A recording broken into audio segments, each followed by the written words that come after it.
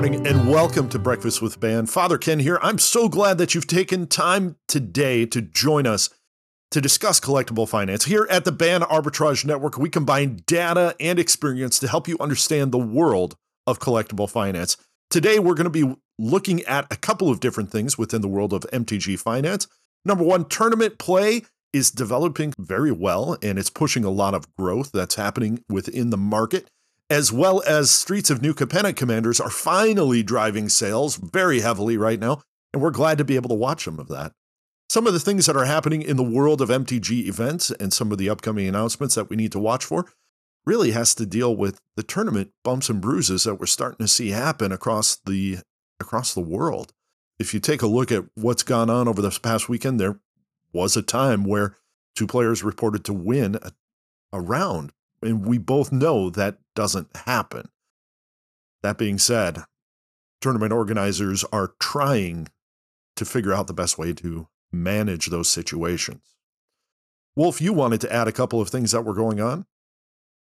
Yeah, I just wanted to mention mainly about just TCG Player and what they've kind of been doing, because I'm a little bit obsessed with that website, having just, spending a lot of my time there.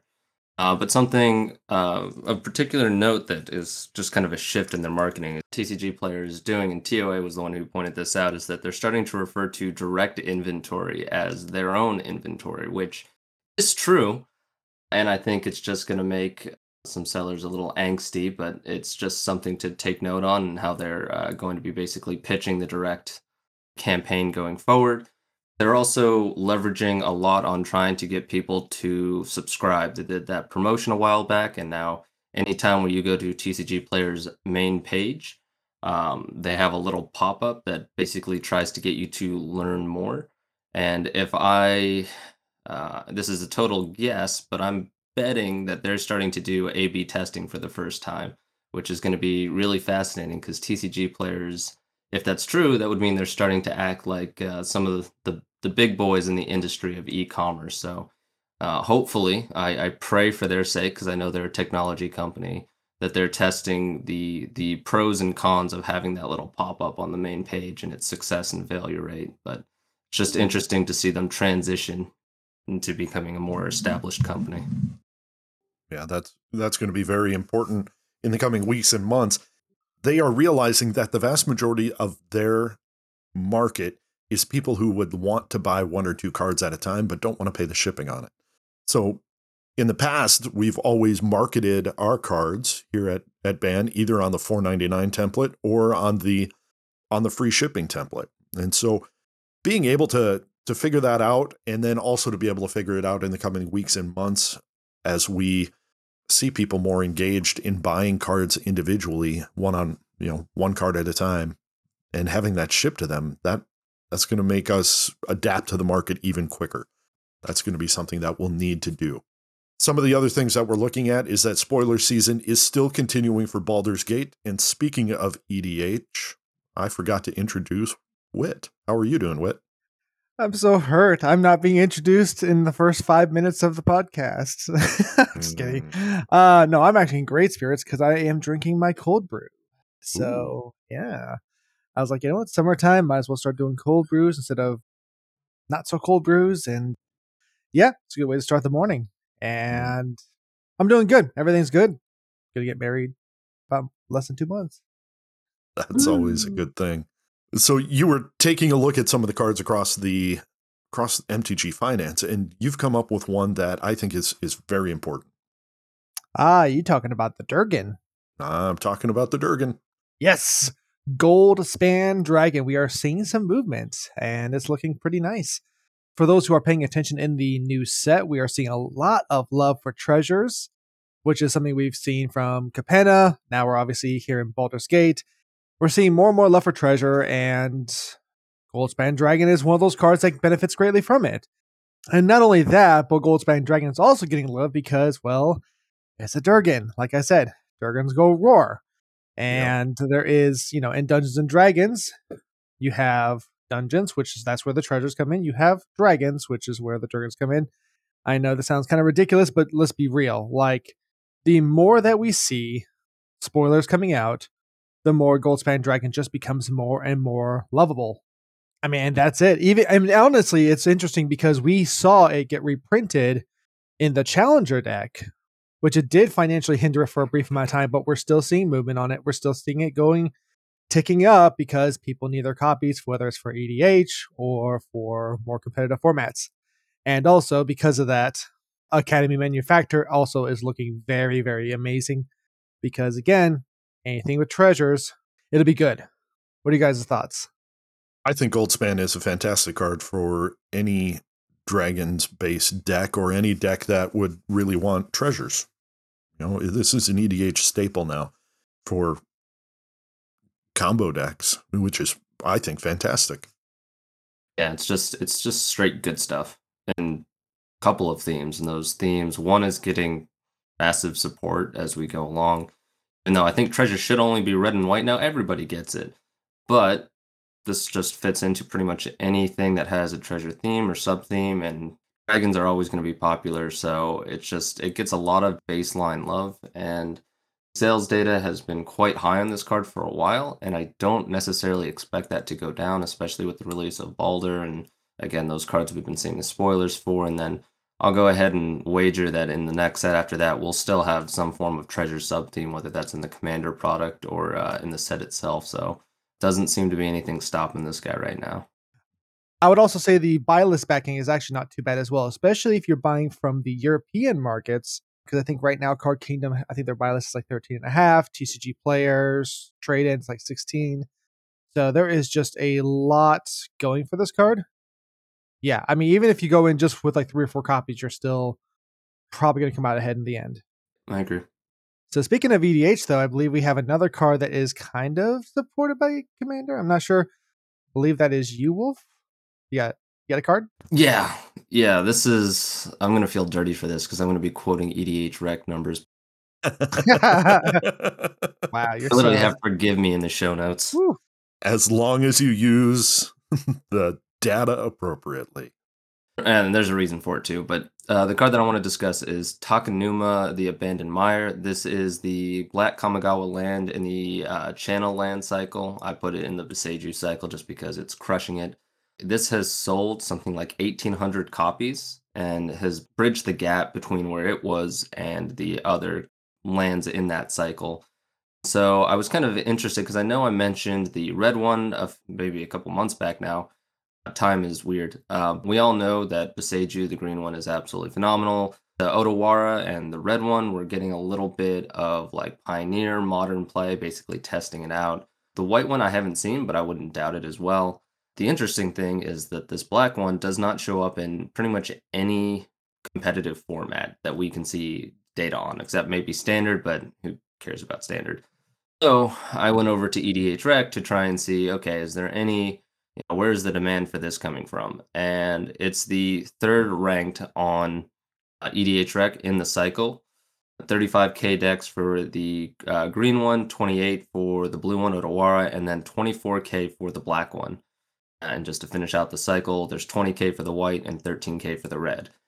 And even though, the red and the white, I think are just clearly the weakest ones, and even though the white one is relatively close in EDH demand for Takanuma, I don't think the price point for this card is at all settled. I think, especially the amount of kind of just speculation at the current price point, I definitely don't think it's as good as the blue, or it might be as good as the blue, but definitely not, as Beseiju. But I think there's a good deal of growth potential for this card as we go forward, and the sales data is already there for people buying in at its current price point. There is, I would say, a healthy amount of speculation going on, but this is one that is definitely moving. Ken, I know you called this out a couple months ago, right?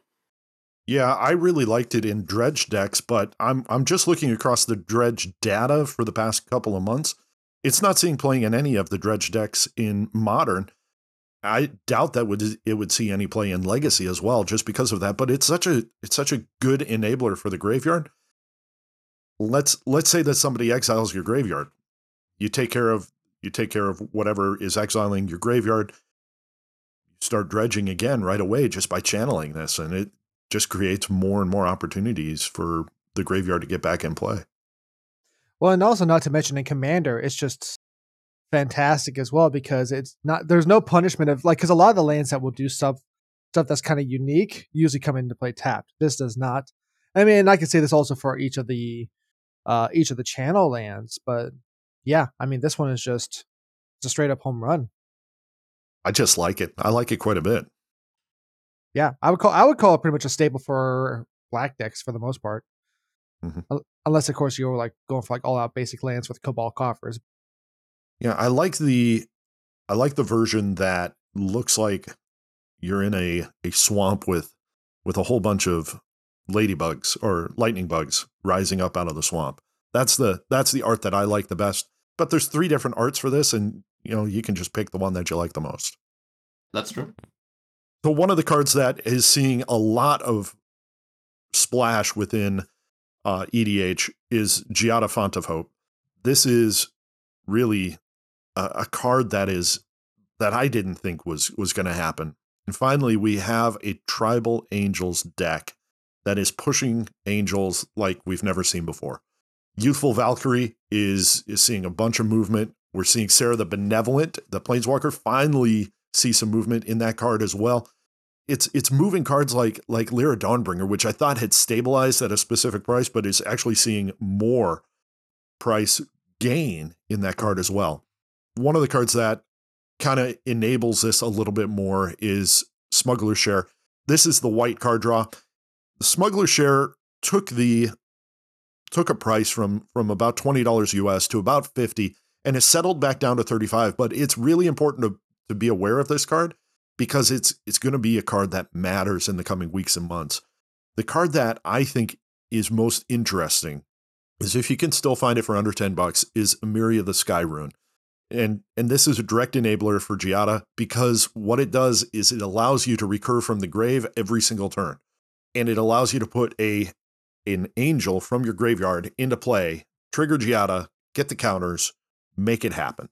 I think it's pretty cool across the board that Giada Font of Hope is actually driving a lot of prices throughout the US for the support cards. Not as a card that we want to buy into, but a card that we want to build around for Tribal Angels. So it's a lot of what I've been thinking about, a lot about what I've been looking at as far as MTG Finance this past week. Yeah, I'll be honest, like on the list of cards that you just mentioned, I think Smuggler's Share is especially one that me personally I'm a bit surprised on. Because I'll be honest, at first glance, when I saw this card being spoiled when it was brought out, I thought this was going to be another one of those white cards that was just way overhyped. Mm-hmm. I'm trying to think, what's the one? It was a card, I think it was a Strixhaven precon that was like whatever monologue tax. There we go. Someone help me in the chat there. Yeah, I thought this was another monologue tax where it was like, wow, this just looks so amazing. And that's only because it's white. And I was thinking this would hit down to $10. But looking at this card again, it's actually way more solid than I thought, because on the one side, your opponent has to do things for it to trigger, but it's kind of hard to avoid it. And then furthermore, this is also a card that doesn't have a stipulation of, like a lot of the white cards have, only if they have more lands than you, or only if they have more cards in hand than you, or whatever else. This is a card that straight up says, draw a card if your opponent drew 2 or more cards, and then treasure token if your opponent played down 2 or more lands. So I would say for that card, I would say it was not just angels, it's everything else. But of course, with the fact that we have a mono white angel commander that's quite good, definitely want to watch out for. Mm-hmm. One of the things that I really like about this white tribal deck is that it's pushing all those white cards that we didn't think about for such a long time. And now people are rediscovering them. Maybe you've got some sitting in a binder somewhere. Go in, grab them, play them out. Get ready, because people are going to be buying up all the support cards for this one EDH deck, because they don't have it, because nobody plays mono white in EDH unless you want to lose. So Poor mono white. They're trying their best. They are. So what cards across the board have we been seeing movements on, gentlemen? I'll go first on this. I think this was a card. Did we call this last week or the week before? I can't quite remember, but we saw this because of Zevlor making some movements happening. But the card that I want to bring up is Worst Fears. I am so happy to see this card popping up again. I think it was last week or 2 weeks ago, and I think we also brought it up here in Ban as well, because we have a watch list, by the way, for those who are not in Ban, that allows us to communicate actively, hey, this is a spec that's either actively moving now or it's going to be moving soon. We strongly recommend it, and it's a very high percentage that we call it right, and it's been great. So anyway, worst fears, we're seeing movement. It's doubled from either from last week, because last week it was like $3.5. Now it's 7.5, even up to $8. I would argue it still has a little bit more room to growth. I could say it could even go up to $10, but I'll go ahead and repeat what I said before. This is a card that has a single printing. It is from a set that wasn't very well opened. It has a unique effect that only a very few cards have, which is taking control of an opponent's turn. And it's just a great, fun card. Now, I know other content creators have called it, including Jason, all I want to say his name is, from Brainstorm Brewery. I know other content creators have called it. I think we called it first because we're awesome, but I digress. First doesn't matter unless you're Pride. If it was a good call then, it still is one now. It's just the way it shakes out sometimes. Yeah. It's like Pride calls it first, then Ban calls it as a whole, and then everybody else is, on the internet's like, ooh, good idea. So chain of command, am I right?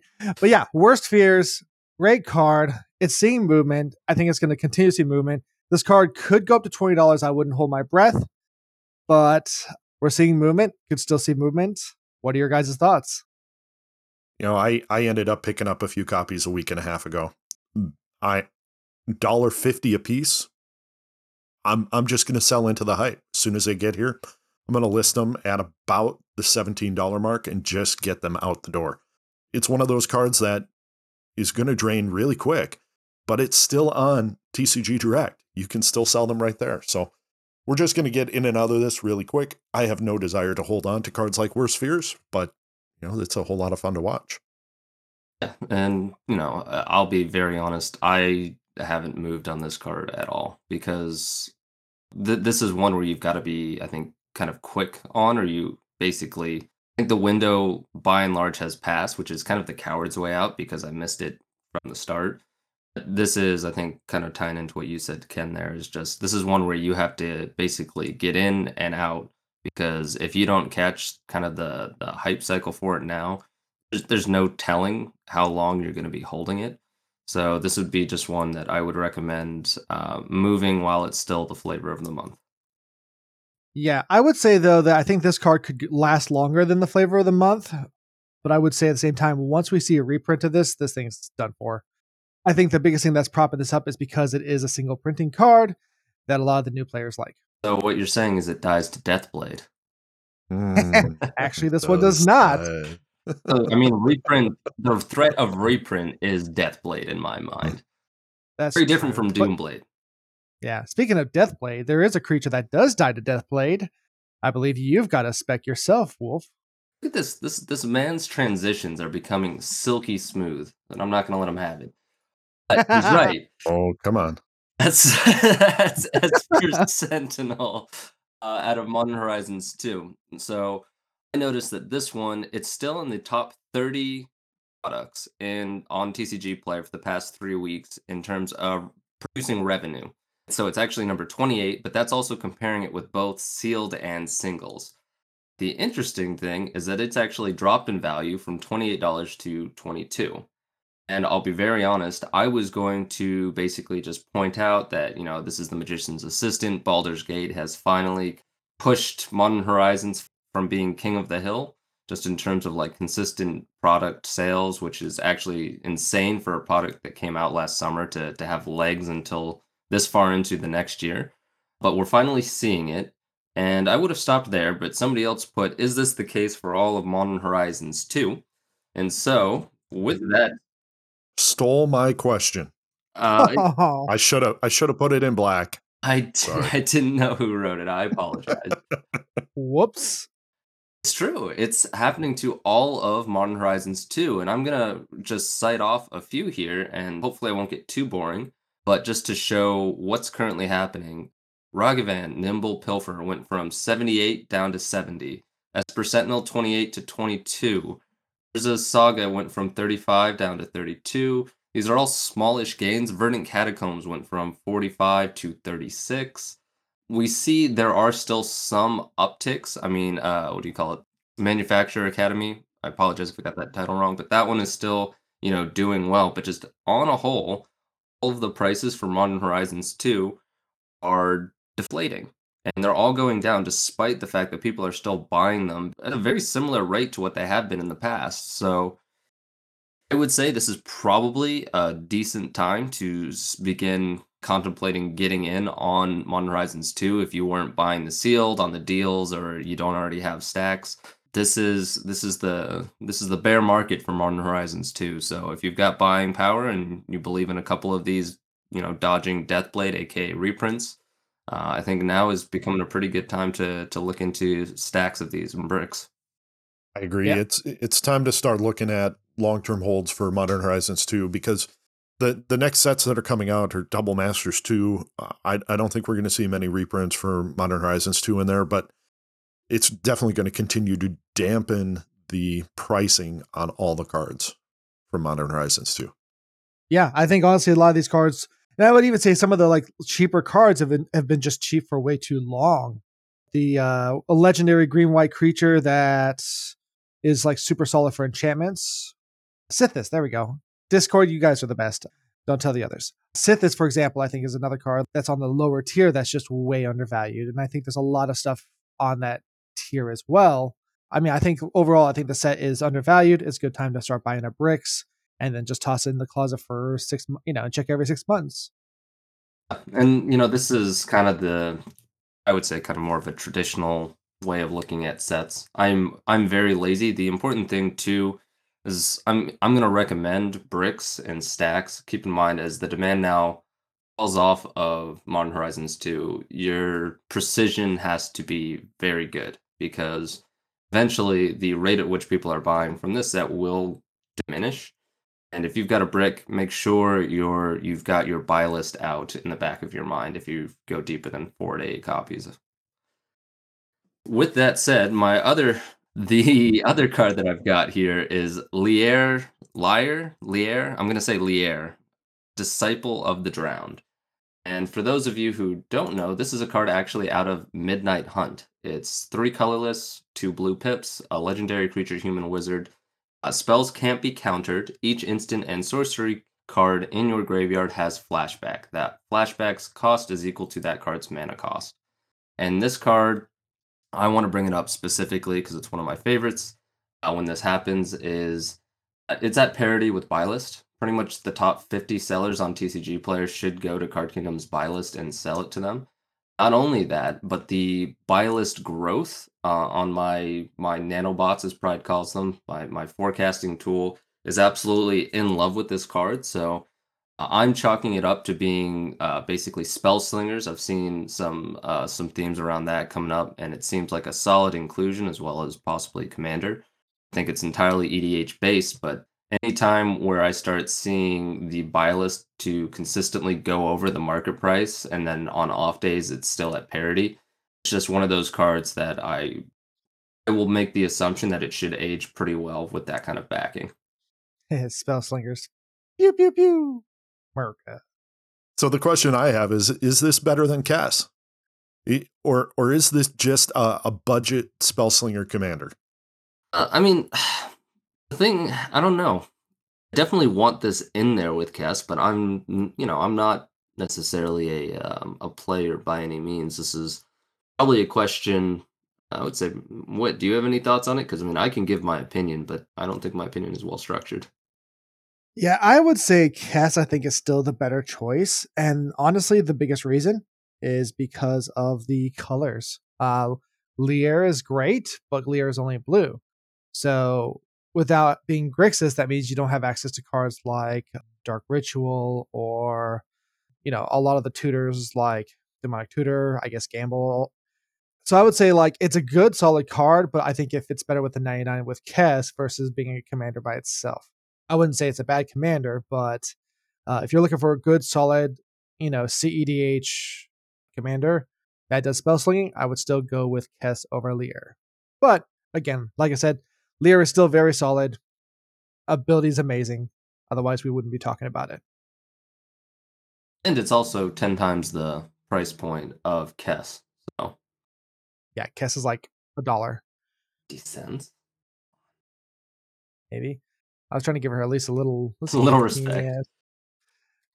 I mean, not like, $10 like one financer thought it'd become, but Well, with that being said, I think Ken, you've got some cards here that you wanted to talk about. Well, I'm just going back to the main thing. Real estate, real estate, real estate, location, location, location. We're in New Capenna. Tri-lands are unbelievable. I didn't expect them to hold their price. I expected them to start dipping right away, but they've continued to hold their price. They've continued to do well across the board. I'm just looking at them right now in the $15 to $20 range for the borderless. And then I just find it really interesting that these cards are not dropping like the previous sets Tri-lands. When those came out, you could find them for under $10. These you can't. They're really cool looking Tri-lands. They have very good art, and they're just not dropping in price. They are selling actively. In fact, when we take a look at our sales reports, they're the top 10 sellers across the board for the past week. Now, I wish I could find them for much cheaper, but I can't. So I don't know what to tell you. Just keep an eye on them. If there's this much demand right now, I'm wondering what's going to happen in the fall when everything rotates. I'm also wondering what's going to happen in the coming weeks and months as standard starts picking up again, because right now we're seeing a pioneer push, but I expect us to see a standard push when the next round of RCQs starts popping up. People are going to get back into standard, and it's just going to create an interesting demand across the board. Well, so Ken, you're talking about the Tri-lands, and you mentioned basically a difference with Ikoria, and I do have a well structured opinion on this because I've done quite a bit Okay. of research on these. I'm interested in hearing that because I really thought they'd be a $5 card. So my assumption is that when Ikoria came out, the Tri-lands looked really inconspicuous. We've seen a lot of like the Tango lands, the dual lands, etc. And most of the time, these cards really didn't hold the value. They weren't really a selling point. But I think whatever the feature is, maybe it's fetchable. It's got all the land types. It's got the cycling, whatever it is, the combination of them. They were really severely undervalued with Ikoria. And because it was the first time we'd seen them, we basically tried to compare it against an improper category. And so what ended up happening is sold very, very well, but they sold together and they also move inventory really well. Mentioned this analysis that I did a long time ago, looking at what everybody on TCG Player is buying in their basket at the same time. And obviously, to the shock and surprise of nobody, fetch lands ruled the day. And I thought that was such a boring find. So I removed fetch lands from the data, and the number one group that had just had really strong sell power, like being sold together and just driving the sales of other surrounding cards, were the Triomes out of Ikoria. They were basically second only to the fetch lands for selling together with themselves, multiple copies and different color pairings, as well as pulling along other inventory in the same basket.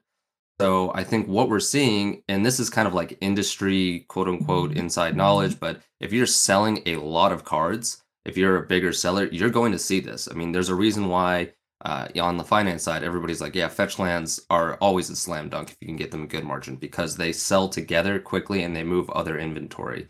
Items follow that same pattern. So now I think we're seeing the vendors right from the start, they're not underestimating these anymore. They know they move inventory and they know they'll have a strong selling profile. So it makes sense to me that they are also the ones buying up stacks while they think it's a good price because they know it's going to move inventory down the line. And for them, churn is everything.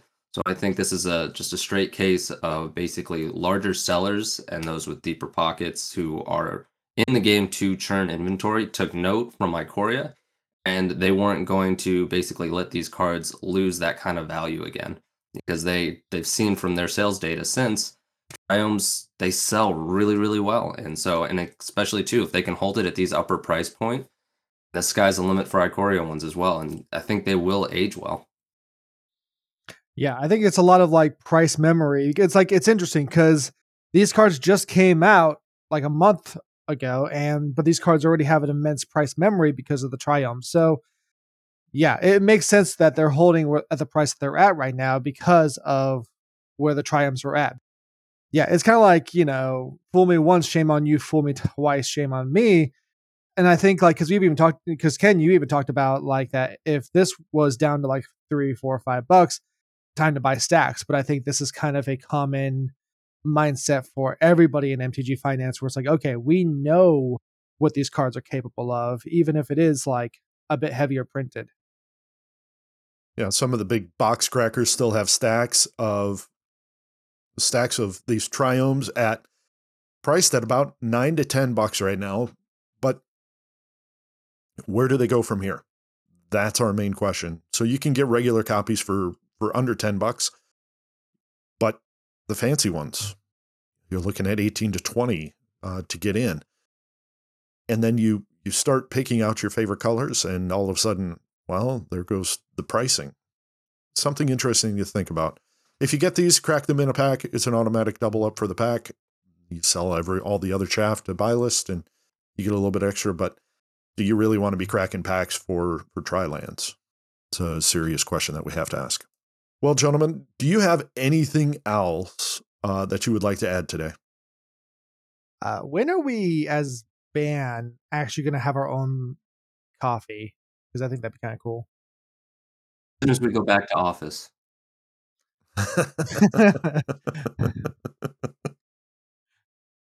It's help for those EU guys. Just had to throw the idea out there. Yeah, I like coffee. Me too. Wolf doesn't, though. That's all right. I want to thank everybody for joining us today. Thank you for taking time to join us on Breakfast with Ben. This is our short form cast. You can join us next week for our long form. We're going to have at it with a number of different topics next week. But even today, we want to remind you that we talked about some of the things that were happening in the world of collectible finance, tournament play, the streets of New Capenna, and the commanders that were driving cards very well, as well as some of the movements that we're seeing across the board. So I want to thank you for taking time today and ask that you would join us again next week, or join us even today via the Patreon, or on Twitter via MTG_ban, or visit our website and you'll be directed to everything, mtgban.com. Thanks so much, and I hope you enjoy the rest of your day. Thanks, guys. America.